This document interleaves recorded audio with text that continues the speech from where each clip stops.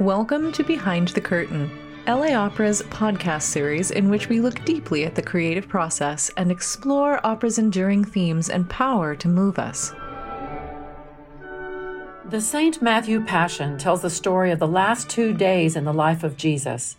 He is betrayed, tried, crucified, and buried. Interspersed within the narrative sung by the evangelist, tenor soloist, whose text is drawn from the Gospel of St. Matthew, arias, choruses, and chorales offer commentary on the action that the evangelist describes. Part 1. 2 days before Passover, Jesus tells his disciples that he will be crucified. The high priest Caiaphas calls a council to discuss arresting and executing Jesus. They ask him not to do so during the festival, to avoid inciting the people to riot.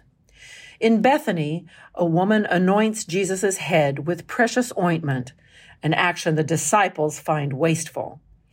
Jesus responds that the woman's kindness, in anticipation of his entombment, will be remembered forever. The disciple Judas bargains with the high priests to betray Jesus. They offer him 30 pieces of silver as a reward. At the Last Supper, Jesus tells the disciples that one of them will betray him. He breaks bread and passes the cup of wine. Jesus and the disciples go to the Mount of Olives. Jesus tells the disciples that they will all be scattered that evening. At Peter's protests, Jesus responds that Peter will deny him 3 times before the cock crows the next morning. Jesus and the disciples go to Gethsemane. Jesus goes to pray, taking Peter and 2 others to keep watch. Jesus prays, "My Father, if it is possible, let this cup pass from me, yet not as I will, but as you will." Jesus finds the watchers sleeping and reproaches them. He prays once more. Jesus sees that the watchers are asleep again. He prays a 3rd time. Jesus returns to the disciples. Judas approaches with armed men, having arranged to identify Jesus to them with a kiss. Jesus is then arrested. Jesus orders the disciples to put their swords down, and the disciples flee. Part 2. Jesus is led to the high priest Caiaphas. Peter watches from a distance as Caiaphas asks witnesses to speak up so that Jesus might be put to death. False witnesses speak out against Jesus, who remains silent. When Caiaphas asks Jesus if he is the Messiah, the Son of God, Jesus replies that he did not say so himself, adding, "From now on you will see the Son of Man sitting at the right hand of the Mighty One and coming on the clouds of heaven." Jesus is then sentenced to death for blasphemy. The crowd spits on him and strikes him.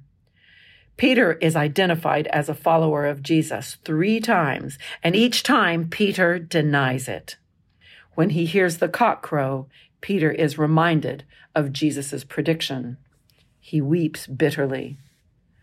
The next morning, Jesus is handed over to Pontius Pilate, the governor. Full of remorse, Judas tries to return the silver to the priests. Judas then hangs himself. At the trial, Jesus does not answer when asked if he is the Messiah. Pilate, who traditionally releases a prisoner during the festival, gives the people a choice between Jesus or the criminal Barabbas.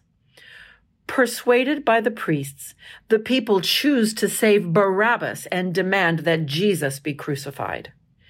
Pilate asks the crowd what sins Jesus has committed. They merely cry out that Jesus must be crucified. Pilate washes his hands, saying that he bears no responsibility for Jesus' fate. Barabbas is released. Jesus is scourged and handed over to be crucified.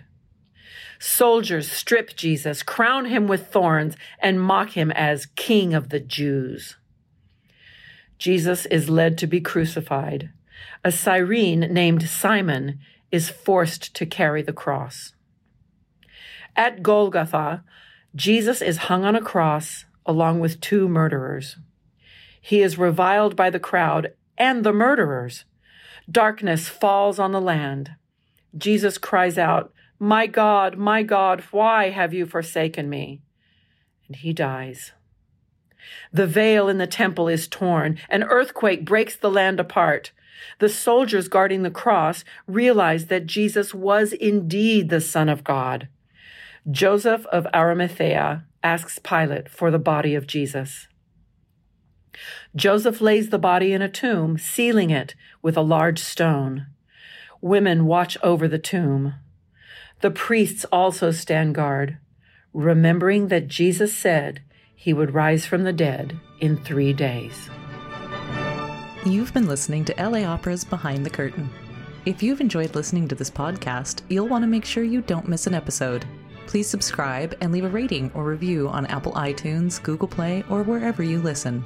Remember to share with your friends on your favorite social media, and we'll see you at the opera.